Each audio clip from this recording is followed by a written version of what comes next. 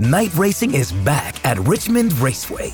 This spring, top NASCAR drivers like Ryan Blaney, Chase Elliott, Bubba Wallace, Ross Chastain, and Virginia's own Denny Hamlin will battle under the bright lights. And this historic track also offers a rocking infield experience with unparalleled access to your favorite drivers and one of the best tailgate scenes around. For a weekend of friends, family, and amazing short track action, head to Richmond Raceway, March 29th through 31st. Get tickets now at richmondraceway.com.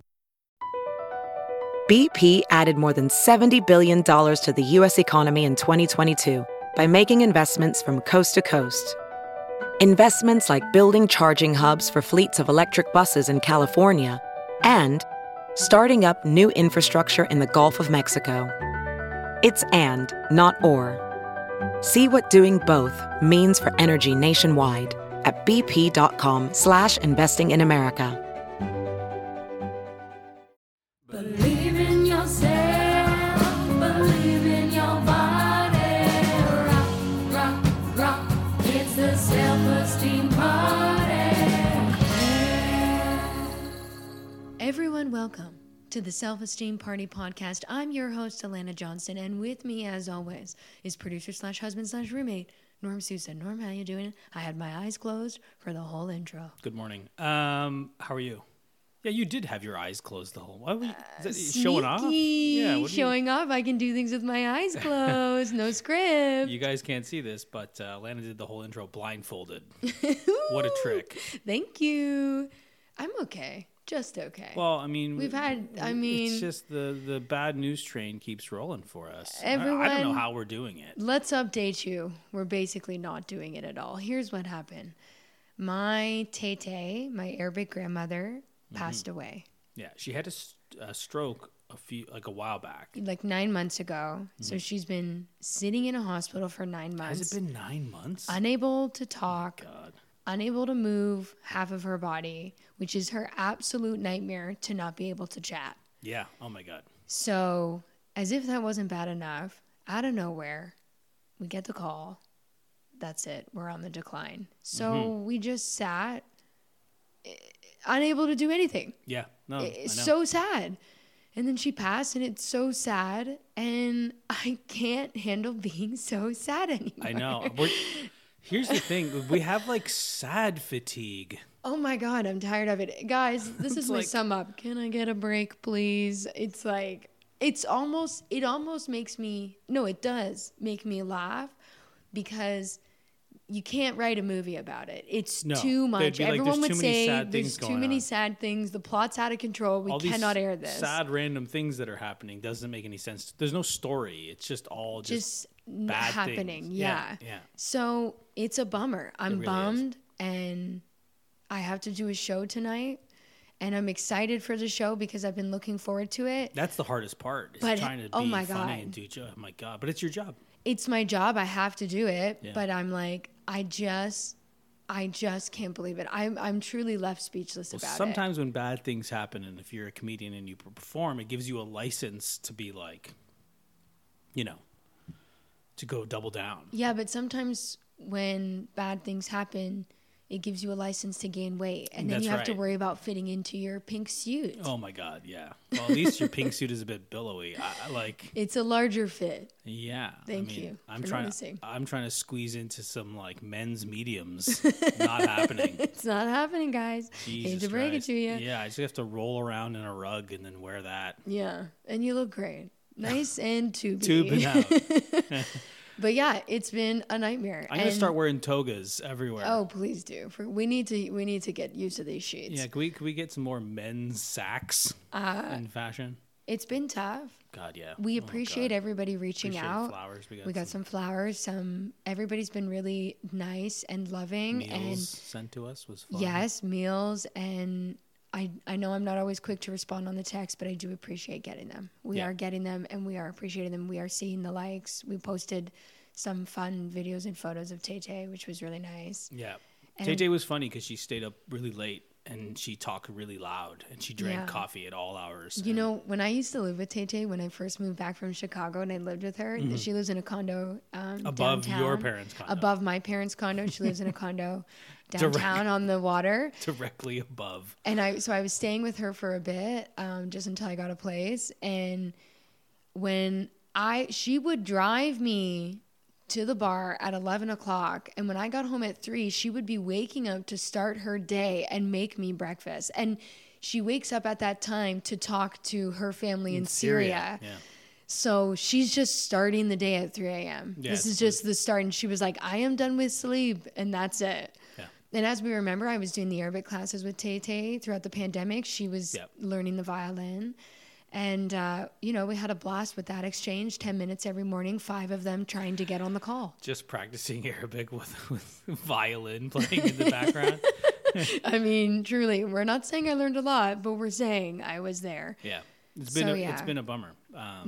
But I'm glad to have known her. Because it's been bad news for months. Truly. Oh my God, terrible. And here's the thing, guys. It's going to be more content about death and dying today with my guest. He has had a very interesting life experience with death, numerous. So I'm going to give that disclaimer. But it's a beautiful conversation, and this was a pre-record, actually. This was before Tay had passed. So if anyone is struggling with this or is worried about struggling with death, whatever, I suggest powering through and listening, because there's some beautiful moments to be found, and some funny moments as always, but there's some beautiful moments to be found in this episode in dealing with death. Well, it's a difficult thing to bring up because a lot of people are uncomfortable with it. Well, and I don't know if you heard this. Apparently, we're all going to die. No way. Isn't that a nightmare? So I'm trying to throw a party as quick as I can and get everybody to celebrate me while I'm here to check it out. Yeah. I mean, I'm certainly not going to live very long, walking around rolled up in a rug. And on that note, let's get to it, yeah? Yeah, might as well. Everyone, please help me welcome Sam Brown right after this break. It's a self-esteem party. BP added more than $70 billion to the U.S. economy in 2022 by making investments from coast to coast. Investments like building charging hubs for fleets of electric buses in California and starting up new infrastructure in the Gulf of Mexico. It's and, not or. See what doing both means for energy nationwide at bp.com/investing in America. It's a self-esteem party. Sam, welcome to the Self-Esteem Party podcast. Hey. How are you doing? Thanks for having me. I'm doing good. Yeah, thanks so much for joining me. I'm really looking forward to getting to know you even more. We had a brief show together. Yeah. I came member for the hour on the 24-hour. 24-hour Trevor Moore-a-thon. And I was excited. I got to sit in with you. That was a blast. Yeah. Was that our first time meeting? I feel like, I definitely knew who you were. It'd been since 2010, been around the comedy scene and had, you're definitely I think I knew your name definitely at that point, but I'm not sure if we officially. I knew you from your show, but I hadn't recalled ever meeting in person until we did that. And I was like, I didn't know that you guys were swapping out. So it was really exciting.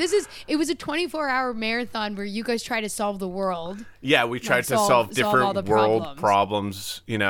Trevor, every year would write these albums from Comedy Central. It was funny, actually. The first time he was like, I'm going to write an album. Because he used to, on our sketch show, Whitest Kids, he used to always have these songs. From the beginning, he was I remember. Hey, I have this Hitler rap song. That was, something that, he brought to the table, right away. And that was something, I wasn't, a really big Weird Al fan or anything like that. I liked UHF, but I wasn't, a big comedy music fan, and I get people are. I'm not one of these people that's oh, that's beneath me. It's just What a huge stance to take on something. I don't know. People do that all the time. They're like, Weird Al? Yeah, right. I'm just like, all right, yeah. I mean, I'm not going to go to a Weird Al concert or buy a Weird Al album. But I know, like, some people and some, like, comedians I really respect just adore it and are so into it. So basically, like, we had, like, a very democratic system in Whitest Kids. And with the Trevor Moore albums, or with the Trevor Moore songs, he was like, hey, yeah, I want this song to be in there. And it was kind of this thing where I was like, no, I get that they're like it's not my thing. I get they're crowd pleasers. Every once in a while, I'd be like, this one's not as good as the other ones, and kind of like vote against it. But for the most part, I was like, yeah, man, not my thing. You do your thing. And then but good for you. That's why you work with a group. Yeah. No, totally. There it is. You have to like pick your battles in that way. And then so like around 2010, I think it was 2011, like when we were living in LA, Trevor, like I was over at his house once and he was like, hey, you know, they give a best comedy album Grammy away. Like, how many comedy albums come out in a year? Like, I could win a Grammy if I make a comedy. And it's like, no, there's tons of comedy albums. Like, people are constantly making comedy albums. There's such an oversaturation. So we're begging them to stop. We're begging. Yeah. There's indie comedy albums, like big, like there's you know, branches of Comedy Central that are based on but like, so he was making these albums with Comedy Central, and it was this like kind of cool outlet for him where he kind of had this voice. But it was also funny because he was like the most non-musical person I knew. Like not the most non-musical, but like as far as instruments were concerned. Like, oh, okay. So like actual, like making the actual music, the tune. He was amazing at humming the tune and being like, I want to be this to be, and then like writing songs that way, but had like, he's just a contradiction, the guy, in that way. But like my point is that like he would every year when he would come out with one of these albums, dream up some different way to like advertise it. And like one year it was he had his own special to go along with the album. Were you in any of that? He had like a lot of people like coming in. I was in, with Esther. I was in that one when we were all sitting at the table. Table outside at the restaurant. Yeah, so I was in that one. Yeah, and he did that year, and then the next year he did the 24-hour special, which then became the Trevor Moore Show, which we did like I think 3 episodes the first run of it, and then 6 episodes the second run of it. Excuse me, way to make something out of something. and then for some reason they haven't done any more. I don't know. Sorry. That's how I deal with things. That's okay. Listen, for those who don't know, Trevor passed. So yeah. I'm right there with you. Yeah. I totally. You walk a fine line of falling to that second nature of making jokes as relief, and then you're like, oh, but I don't even want to make this joke, but like my mind goes there because I've trained it to do it my entire life. It's like, it feels like an illness for me. Like it's like I'm fighting against myself. It seriously feels like that. I like it's right now I'm dealing with like a blister on my foot, and with that kind of thing, that kind of like elephant in the room of like, you know, something that like when it's like close to me, I tend to do the blister approach of like popping it before it's like a problem in the room. Like I'm gonna like, you know, like you pop a blister and you let it kind of, and then you treat it. And that's kind of like conversationally how I think I deal with that, was where I'll make the joke so people don't feel the need to talk around things, I think, you know. Well, Here's the thing. I appreciate you doing that. I'm sure a lot of people do, because I think a lot of people's biggest struggle, to the point where they have it on commercials right now, is to broach the subject. Yeah. Yeah.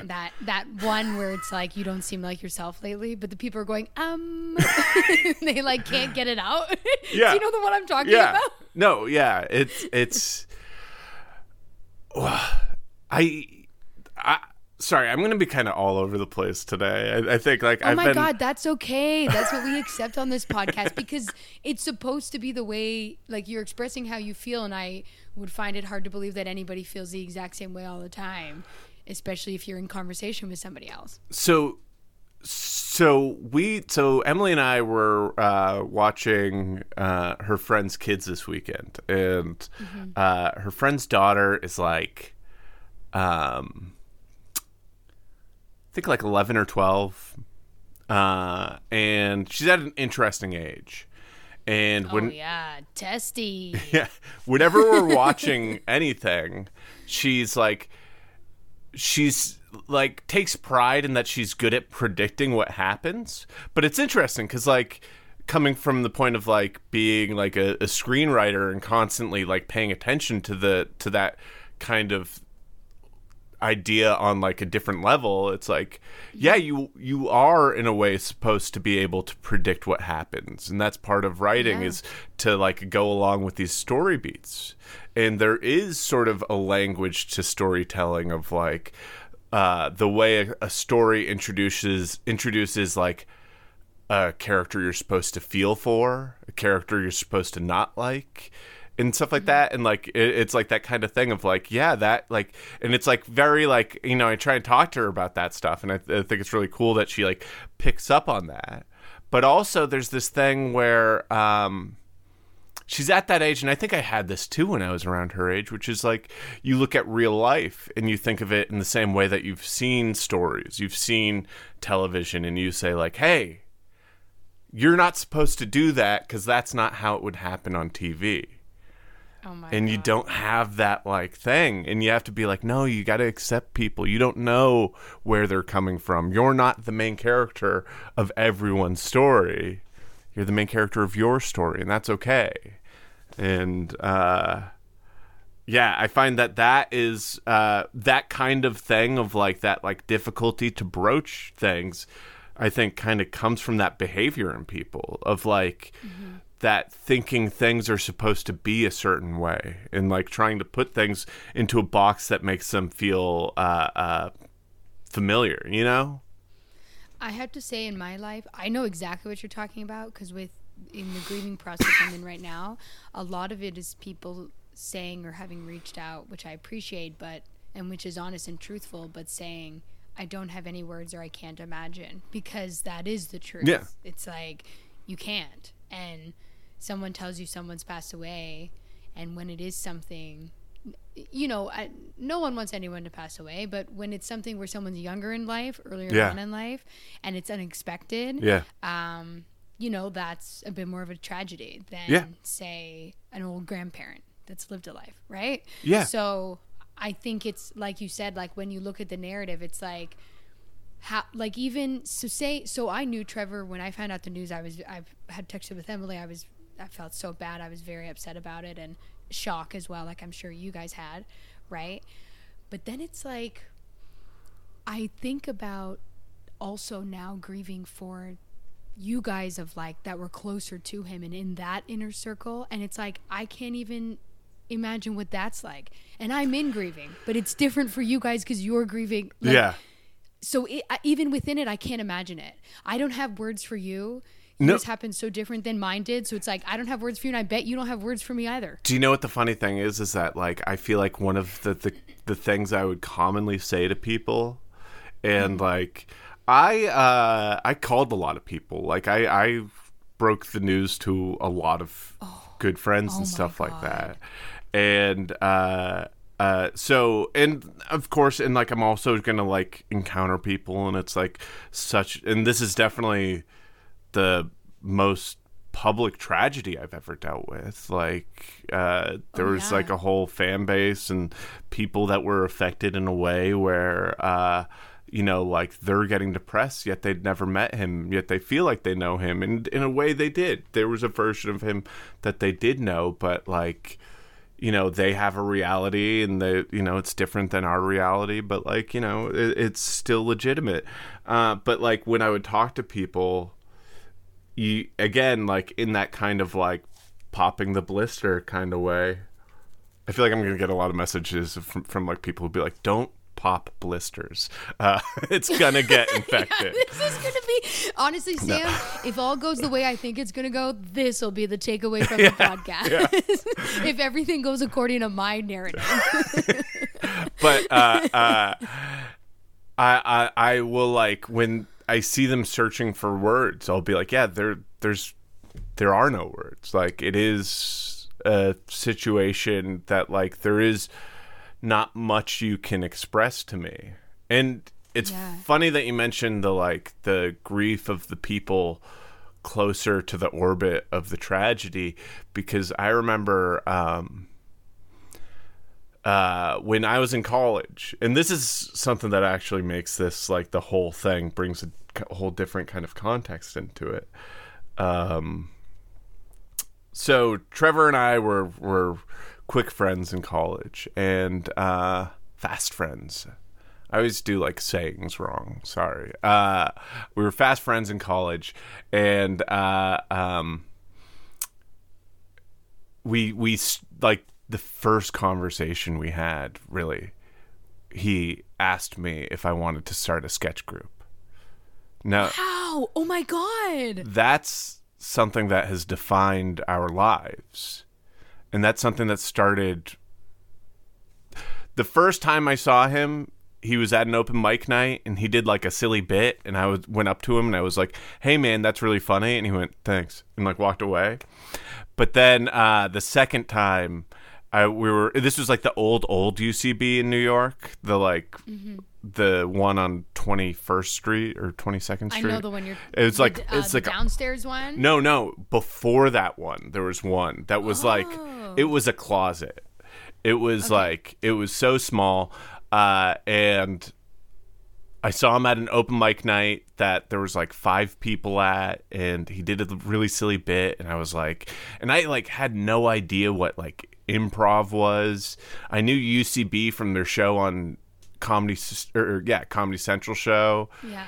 And then I went to an open improv jam a couple weeks later, and I volunteered to be interviewed for the monologue, and I was just like answer. I remember Jake Fogelnest was hosting it, and I was answering questions just pretty honestly. And Jake Fogelnest asked me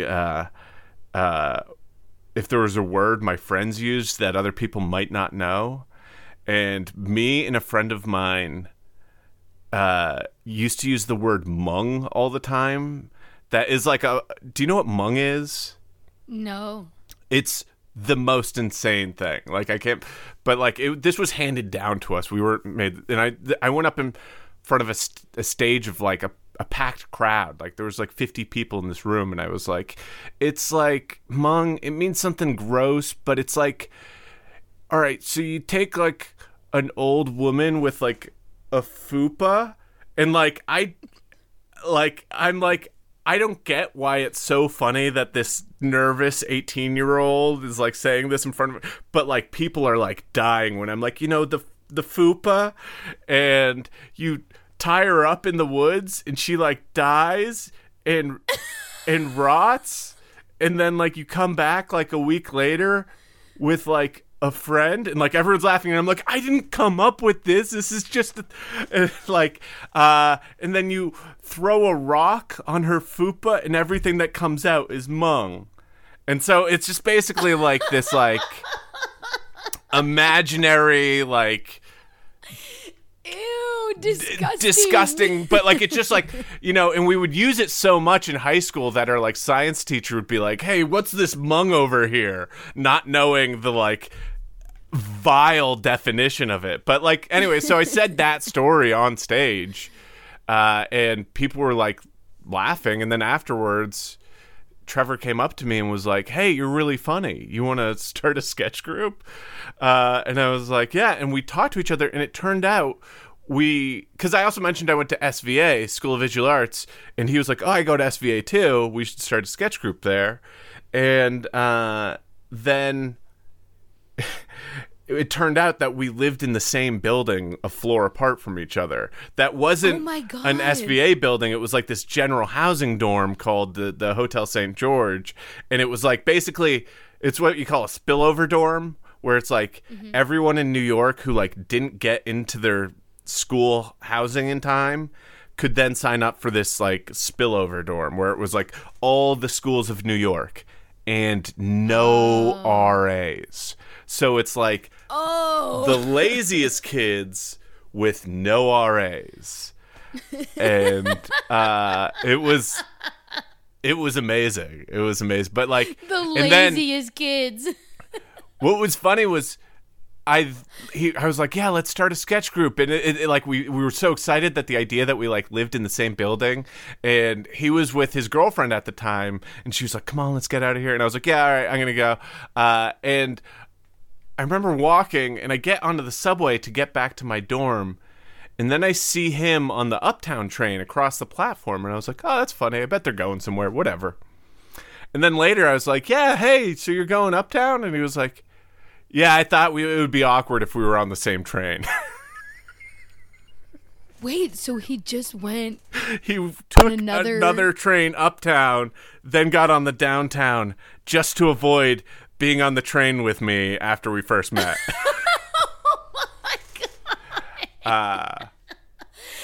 Oh my God. So in that first year of college, there was like, we had this orbit of friends, and there was like this core 4 of us in this like friend group. And I view it as like, there's like core 4 or 5 of us. And that used to like hang out like all the time. It was me, Trevor, there's our friend Ivan, our friend Chris O, who has a painting showing in LA right now at a gallery. That's really check cool. It out. I forget what the gallery is, but look up Chris O's Instagram. Have to follow up. He mentions it. He's a super talented painter. Like, it's one of those people who you're like, oh, you're out of everyone I know who has talents, you're the most talented out of like anything respective. But yeah. So anyways, and then we had this friend Jasper, and our first year at college was it was like Animal House. It was like wild. I got in trouble for I got wrongfully accused of lighting the dorm on fire. Oh my God. Yeah, it was Ivan who lit the dorm on fire, and there was this whole like drama around it where we like wrote a confession note and like had him. It was crazy. I was afraid I was going to get kicked out of school. Wait, did he? No, he just had to pay like $400 for the carpet. But I love this dorm. He wanted me to take the rap for it. It was so fun.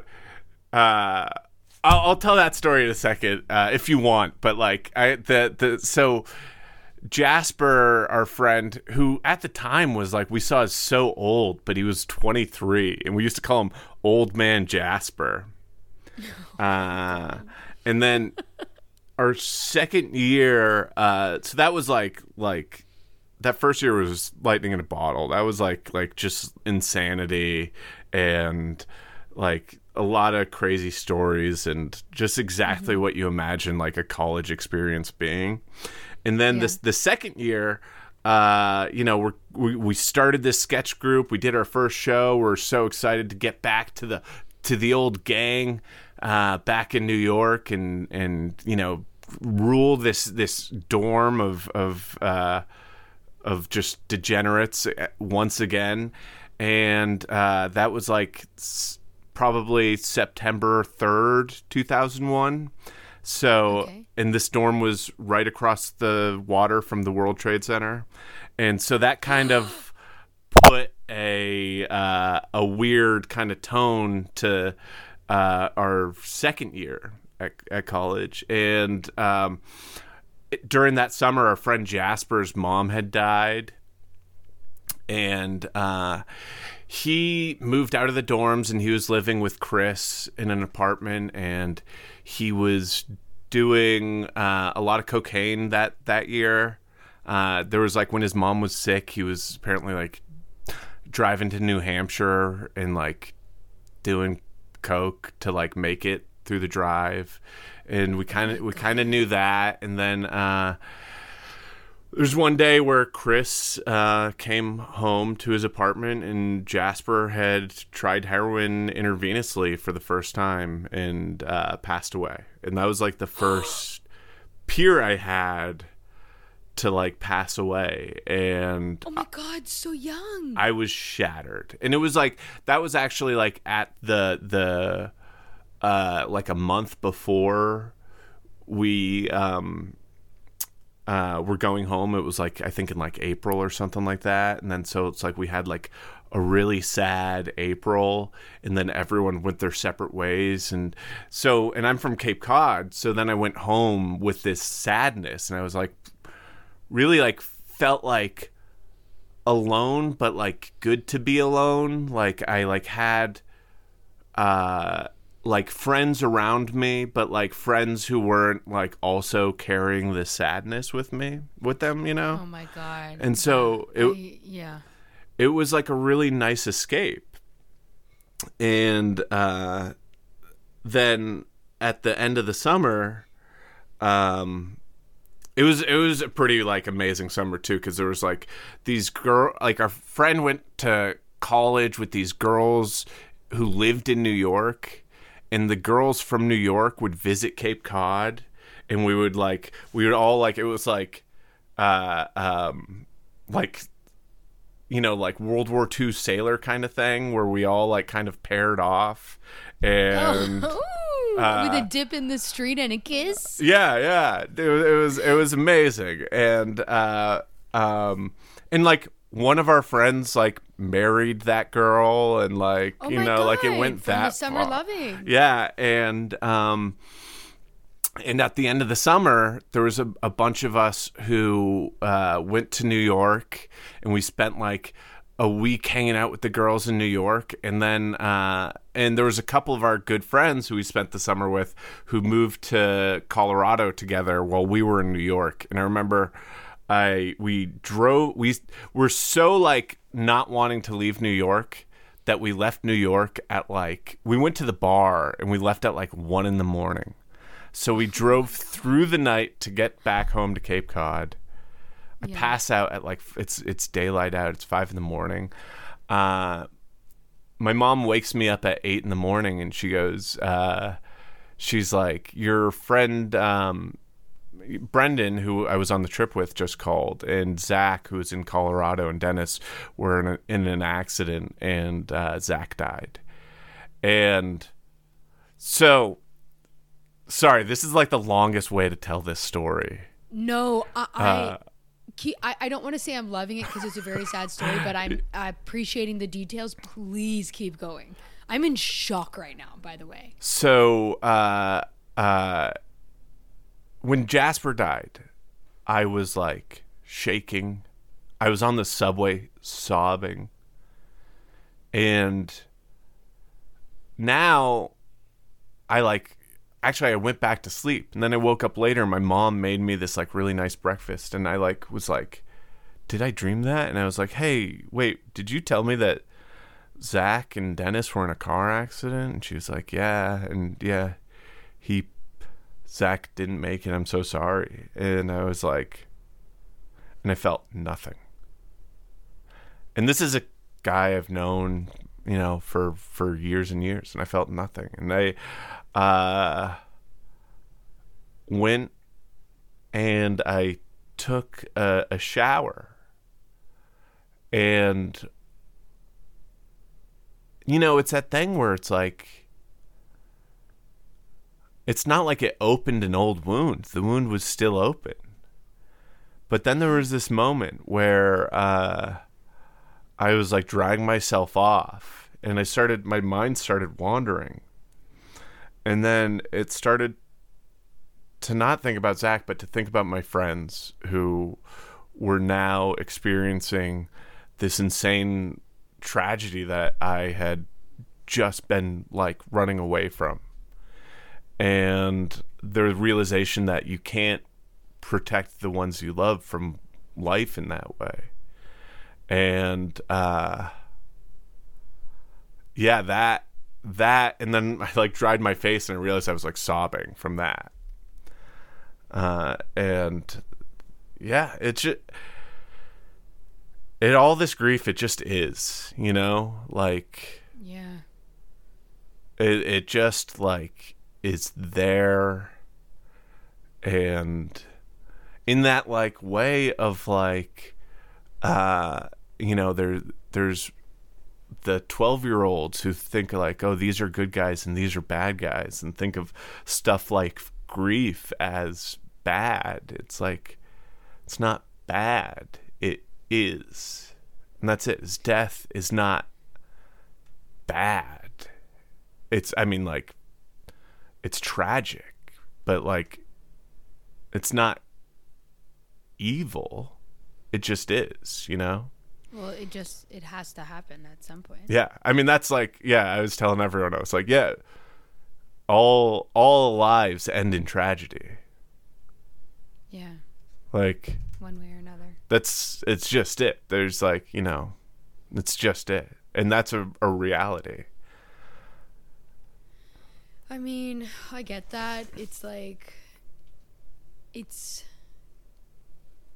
the good thing, you miss them so much because they were clearly a great person and someone in your life that you really loved, right? Yeah. It's like, this is how I feel about my niece. It's like, I miss her so much, so I'm like grateful that I even got to know her, because I'm like, yeah, she must be so great. I'm running these memories through my head all the time. Sorry to laugh right then, and sorry to interrupt also, but like, I just realized I caught myself laughing when you're like, I love my niece, and I kind of laughed to myself.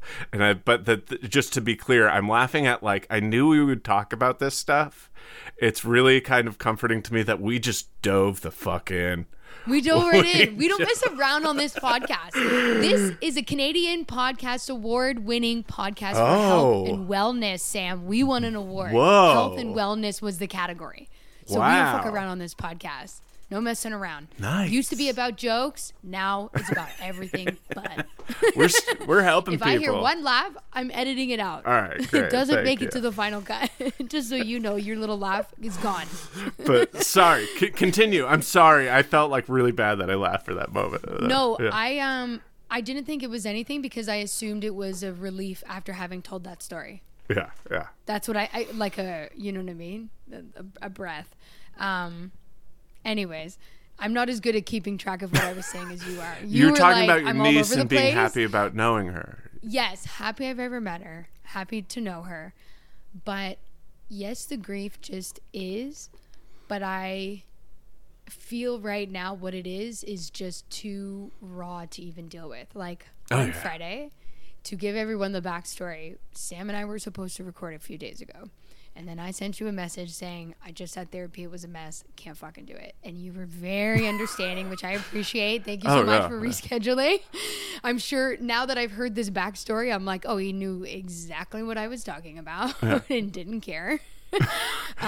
Look, I get like canceling because you've had a rough therapy session. I also get using a rough therapy session as an excuse to flake. So either way...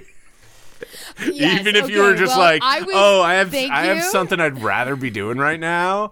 If you just use that as a lie, not that I no, the answer was nothing to do but ruin my whole night. That was the answer of what else I had to do. It was really stupid. You should have seen my face. Like, you would have been concerned because I already have rosacea, but I'm an ugly crier. I'm like Claire Danes. When I get going, I get going. So I looked like you would have been concerned to have seen my face. It would have been a distraction. So no, not a flake, but great thing for people to question moving forward. So yes. I'm glad that you said that you're like the thing about just being like satisfied with knowing your niece. Cause that's like actually like, it's funny is that at Trevor's funeral is that Zach and I gave their the co-eulogies and we didn't have a plan of who would go first and who would go second. And I was sitting there and I was listening to all the eulogies, and sometimes I do this where I'm like, I've written something down and I go, you know what? Fuck it. I'm going to go off book, you know, like, and when better too. Yeah. And I started talking, like, the main thing I think I talked about, and like, it's all kind of a blur, but like, I remember like the main emotion I was feeling then, you know, it's like a lot of speakers and stuff like that, but was that like, in that moment, it wasn't grief that I was feeling, but pride, and pride to have known Trevor. And I went first, and I said this whole thing about like, I'm not sad, I'm proud, and I'm so glad I went first, because Zach's whole speech was like, I am so sad. And I would have been like, I would have felt like such a dick, and I'd be like, oh well, I can't do this. Actually, I'm not Zach. I'm my own thing. Sorry. Yeah. Wait, did you, when you had said that like pride, did people? I mean, I don't know if you spoke with people afterwards, but like, did people relate with that? Did that like bring people comfort and stuff? I think so, and I you know, there's certain friends of his and people in the orbit that like, you know, I would say the orbit, like I view it as this like kind of like a solar system in a way, where it's like there are rings of how it's affecting people, and there's a gravitational pull to this thing. But like, you know, I was always like kind of like, you know, keep track of like how things are hitting people, and I saw certain people kind of like nod, and it, I mean, hopefully, and I think in a way it did, it like put some of their feelings to words in a way that they like, you know, because they're with any sort of grief like this, there is so much guilt. Everyone. Oh my God, yes. Everyone's passing around guilt. But there is like guilt for like the way you're reacting. And that's also like why, you know, like I like realizing that there's like, when people are like, I don't know what to say, I'm like, no, don't feel guilty right now. Don't feel like you need to say something to fix me right now. There is nothing you can do to say that. And then, but like, so yeah, just thinking about the things and thinking about like, you know, there's the things that everyone says, and there's the things that like, and there's nothing wrong with saying I'm sad, and it must mean a lot that I'm sad, because yes, it does, but it also, it doesn't mean any less if you can't put that definition on the feelings you're feeling. Yeah, and sometimes you can't. There's still sometimes a state of shock. Yeah. Just numbs you. You can't even process anything for like a certain, and it lasts longer than expected sometimes. Like I feel like I stayed in almost kind of like, okay, the guilt thing that you said just really resonated with me, because the reason why I missed our original recording is because she asked me to write a letter. My therapist was like, would you write her a letter? And I had a meltdown because I was like, I can't. I said, no, I'm not going to do that. She said, why? And I went, I just feel too bad. I can't do it because of this level of guilt. And it's so interesting. I never even thought about the perspective of the people writing you saying, I don't know what to say, and that they would be making them feel bad. And they do. People feel bad for me right now. I'm sure people feel bad for you and have felt bad for you. Yeah. And you're busy feeling bad for these other people over here. You're going, don't feel bad for me. I feel bad for this person. Yeah. And it's like this vicious cycle. And then it's like, half the time I'm using this as an excuse to punish myself of, oh, I wasn't there, or oh, this and this, like you said, with whatever guilt or regrets that can come with that stuff. And it's just like, I can't help but wonder if I'm making this 1,000 times harder on myself than it needs to be. And then I also remember, how can you possibly measure how hard something needs to be? Yeah. No, and that's, I mean, like, that's also the thing is, like, going back to that commercial of, like, people not knowing what to say or, like, trying to say something. It's like we all have this urge to make other people not feel guilty about stuff. And it's just, there is this inevitability of this guilt being there. And it's, you know, with something like this, we have two sides to us, you know, like a duality of like our emotional brain and our logical brain. And our logical brain says, no, there's nothing you should be guilty about. And our emotional brain goes, I don't know if that's true. And it doesn't help to ignore that. Like, it helps to be like, I don't need to be guilty, but it also helps to be like, I do feel guilty. There are things I feel guilty for. But to me, the reason why it's like, so she was trying to nix the guilt thing, right? But it's like the reason why I still am kind of hanging on to it is because I'm like, and you listen, you can't deny this. Guilt can be a means of change. Yeah. That feeling that you have, and then being like, never again am I going to not be there, or am I going to blank, blank, blank, whatever the things may be. And it's like, I feel like I still need that to fuel myself to not make mistakes or drop the ball or whatever the case may be moving forward with all the other people left in my life that I still have opportunity with. It's like, I don't know. I think that's a big reason why I can't let go of it, because I'm like, it's supposed to do something. Something has to change. Well, yeah. I mean, that just like, I just watched, this is so stupid to bring up, but I just watched the most recent episode of Righteous Gemstones. Spoiler. Ooh, don't I know it. Spoiler. Did you watch the episode last night? Not the most recent one, but you can spoil it because I'm watching it today. All right. There's a scene where Walton Goggins' character, who ran out on his son. Oh, you see it. You see his son, and he goes to his son, and I loved the interaction that they had, because the actor, I thought, did a great job, who was someone who I haven't seen in stuff recently, and I'm not going to spoil who it is. It's fun seeing him in this, but he, like, first off, he's watching a TV show when he shows up.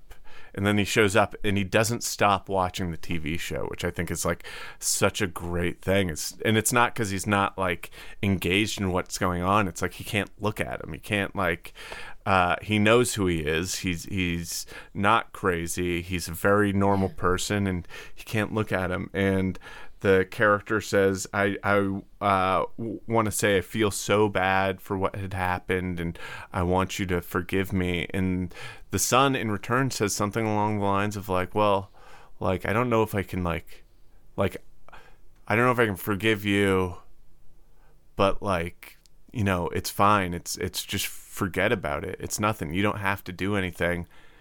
Just don't do it again.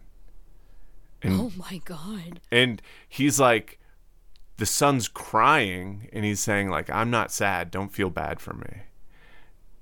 And there's something so amazing about that moment. And it takes this really great comedic turn when he's like, is there anything? I feel like I'm getting off easy. Is there anything? And he goes, can I just close fist punch you in the face just once? And yeah, he does, but it's like this great like give and take of like this bargaining for that, and there's this kind of catharsis to it happening. And but sometimes I wonder how much it serves us to make other people feel bad. Like, it's very Canadian of me to not want people to feel bad. I do it all the time. Like, all the time. I'm always, remember I said to you in the podcast, I was like, hey, confirming for this. If you can't do it, no worries. I could do another day. Because I'll give people the out. I don't want people to feel bad. Oh, totally. To have to cancel. We all have stuff. It's a podcast. What do I fucking care? Right? But it's like, sometimes I just feel like the times I have made somebody feel bad, or like if I didn't write back to a text of like one of the friends, because I wasn't responding to text right away, of people that were like writing me, and then I felt guilty that they would feel bad if they said the wrong thing. Does that make sense? Like me not writing back, if that makes them feel like they said the wrong thing. So I wrote everybody back in like a half an hour. I sat down and I wrote every single person back, because I was like, oh, if I leave it, totally feel like they fucked up. But is that?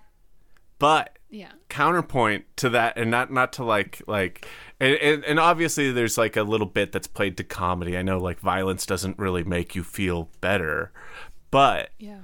There is something to be said for, you know, not, if you feel like you've been wronged by someone, mm-hmm. and you go, oh, it's fine, aren't you just holding on to this thing, this flaw of theirs, and not letting yourself get over that thing? You know, like... Yeah, but is everybody worth dealing with it for?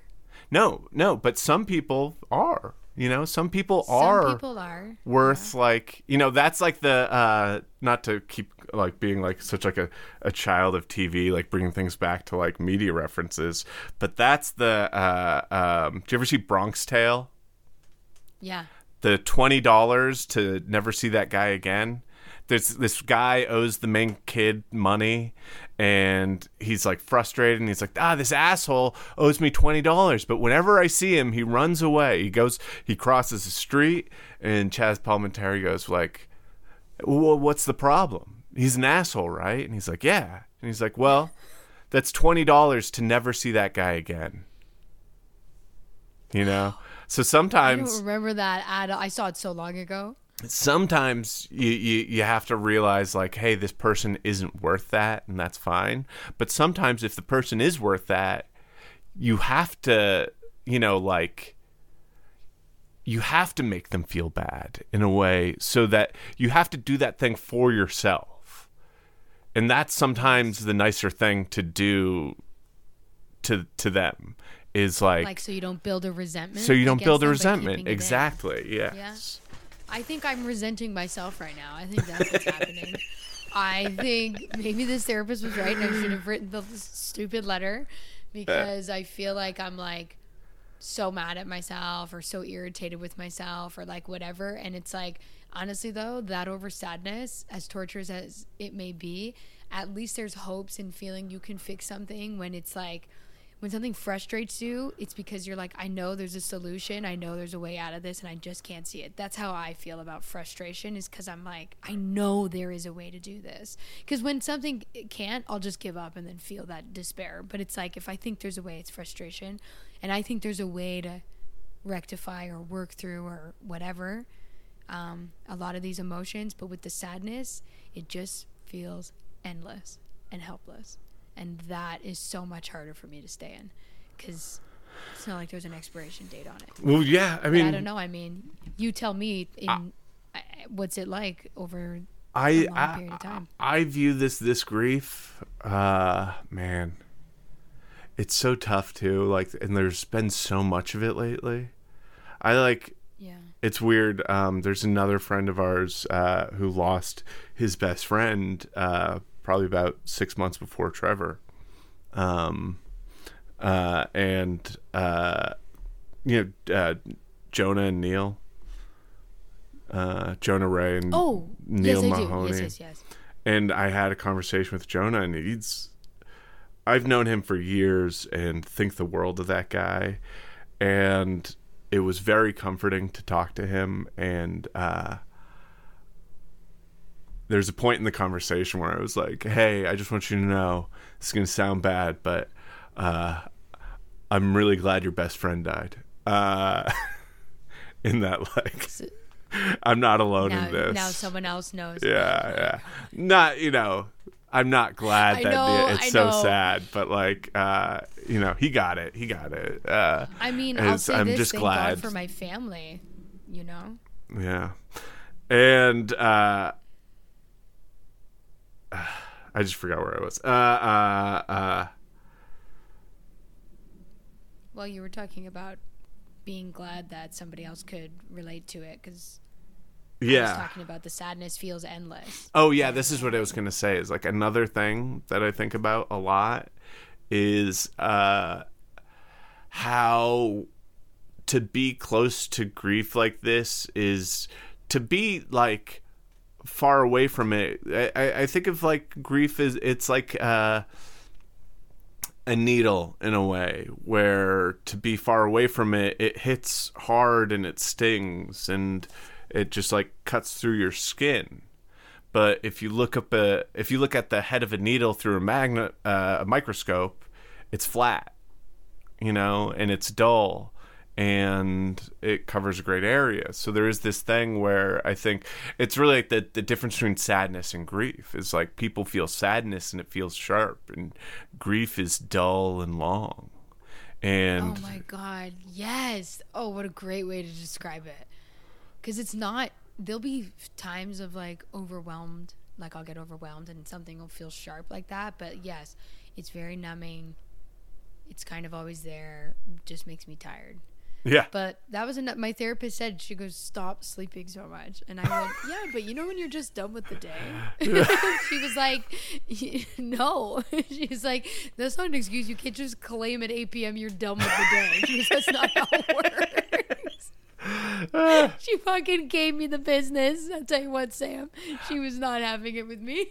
I had a thing where I like sleep's always such like a big part of death. It's weird. It's like I feel like it's either you sleep too much or you can't sleep. And I had a weird thing where I could fall asleep. Like I was exhausted at the end of every day because I was doing all this like thinking all the time. You don't think all the time.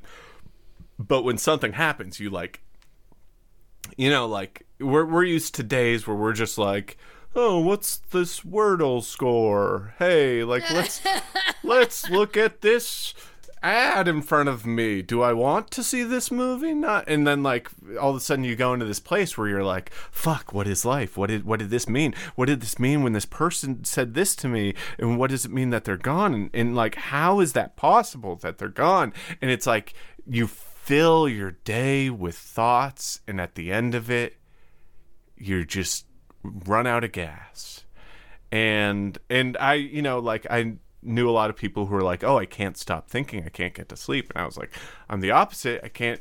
But then what happened was I would wake up at like 4 a.m. and I would just be up, and my day would start super early. Oh my God, starting the day super early. I'm with you. It's like my body won't let me sleep those extra hours I'm trying to sleep. So it's like it's on the same schedule. I've just moved it up. And then that's even more agonizing. Sitting with your thoughts alone in the morning when no one is awake is like, it's why I text people so early, desperate for them to get up. It's desperate. My friends know it. My friends that are listening, my apologies that I text you guys so early. I'm never going to stop. It's weird. I think when we were kids, like there was like this no man's land of night, like no one, like night was the lonely place because we always had to go to bed at a certain time. And then in our 20s, we invaded the night, and like all of a sudden we were up till 4 a.m. all the time.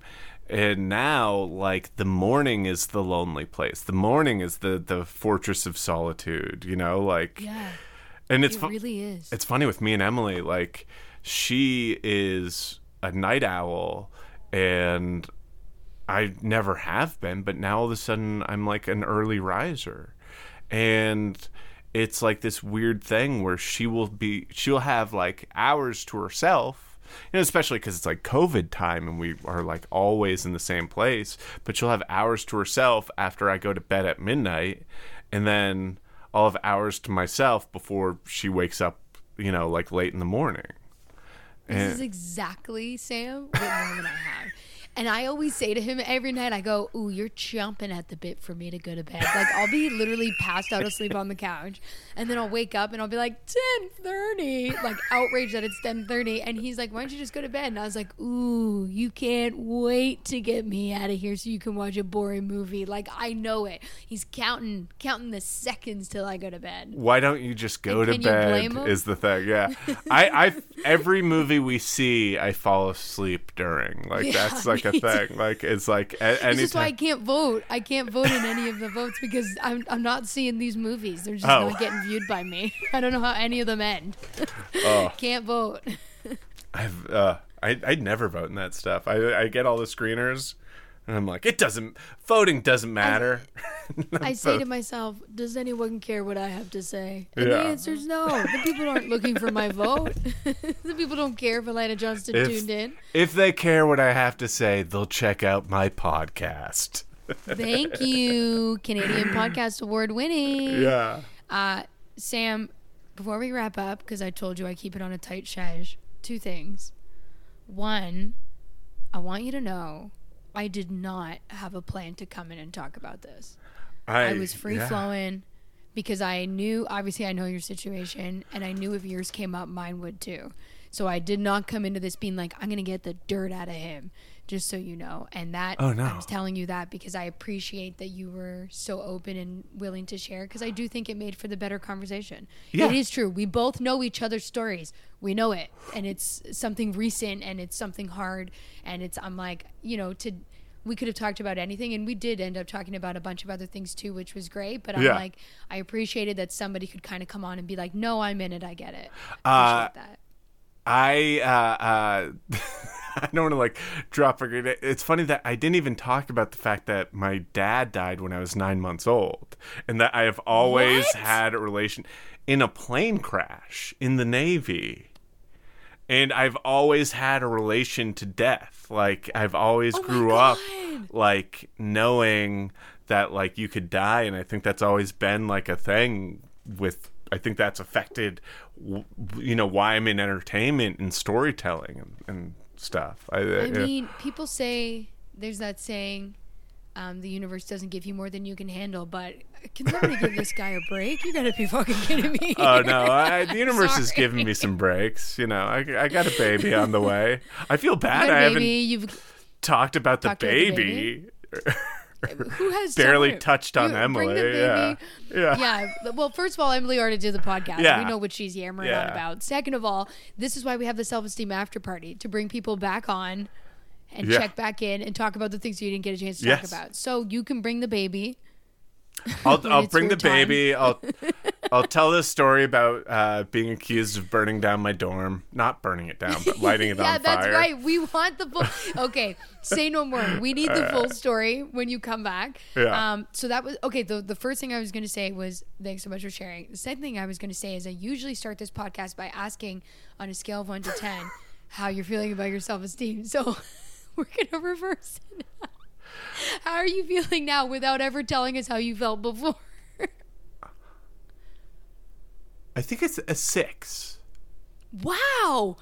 We talked some heavy stuff. Yeah, we talked some heavy stuff. And I'm within the last couple of years pretty new to therapy, and the kind of therapy I'm doing is like really just like, it's all me. It's all like, all right, here's what I got to say today.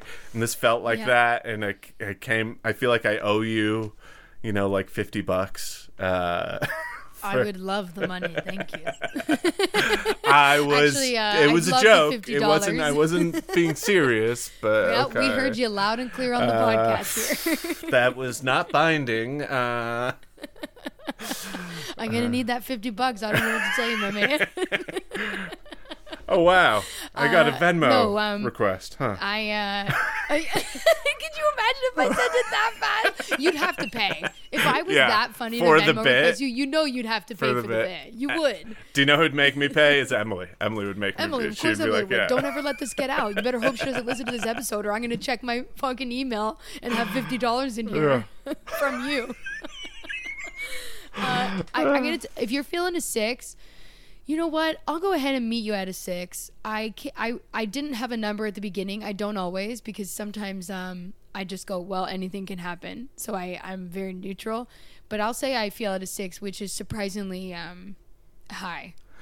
Yeah. Having talked about grief. I'll also say this is a 6 is like my 10. Like if I'm at a 10, I feel like something's wrong with me. Like, you know what? So many people have said that. And it's because you have a nagging feeling, an eerie feeling that you're like, I'm messing with fire right now, feeling at a 10. Seriously. And then you feel like you have something to lose. Yeah. I get that from a lot of people. All I have to do is get over the hump, and I feel like I'm moving in the right direction. So 6 is good. Consider me your hump.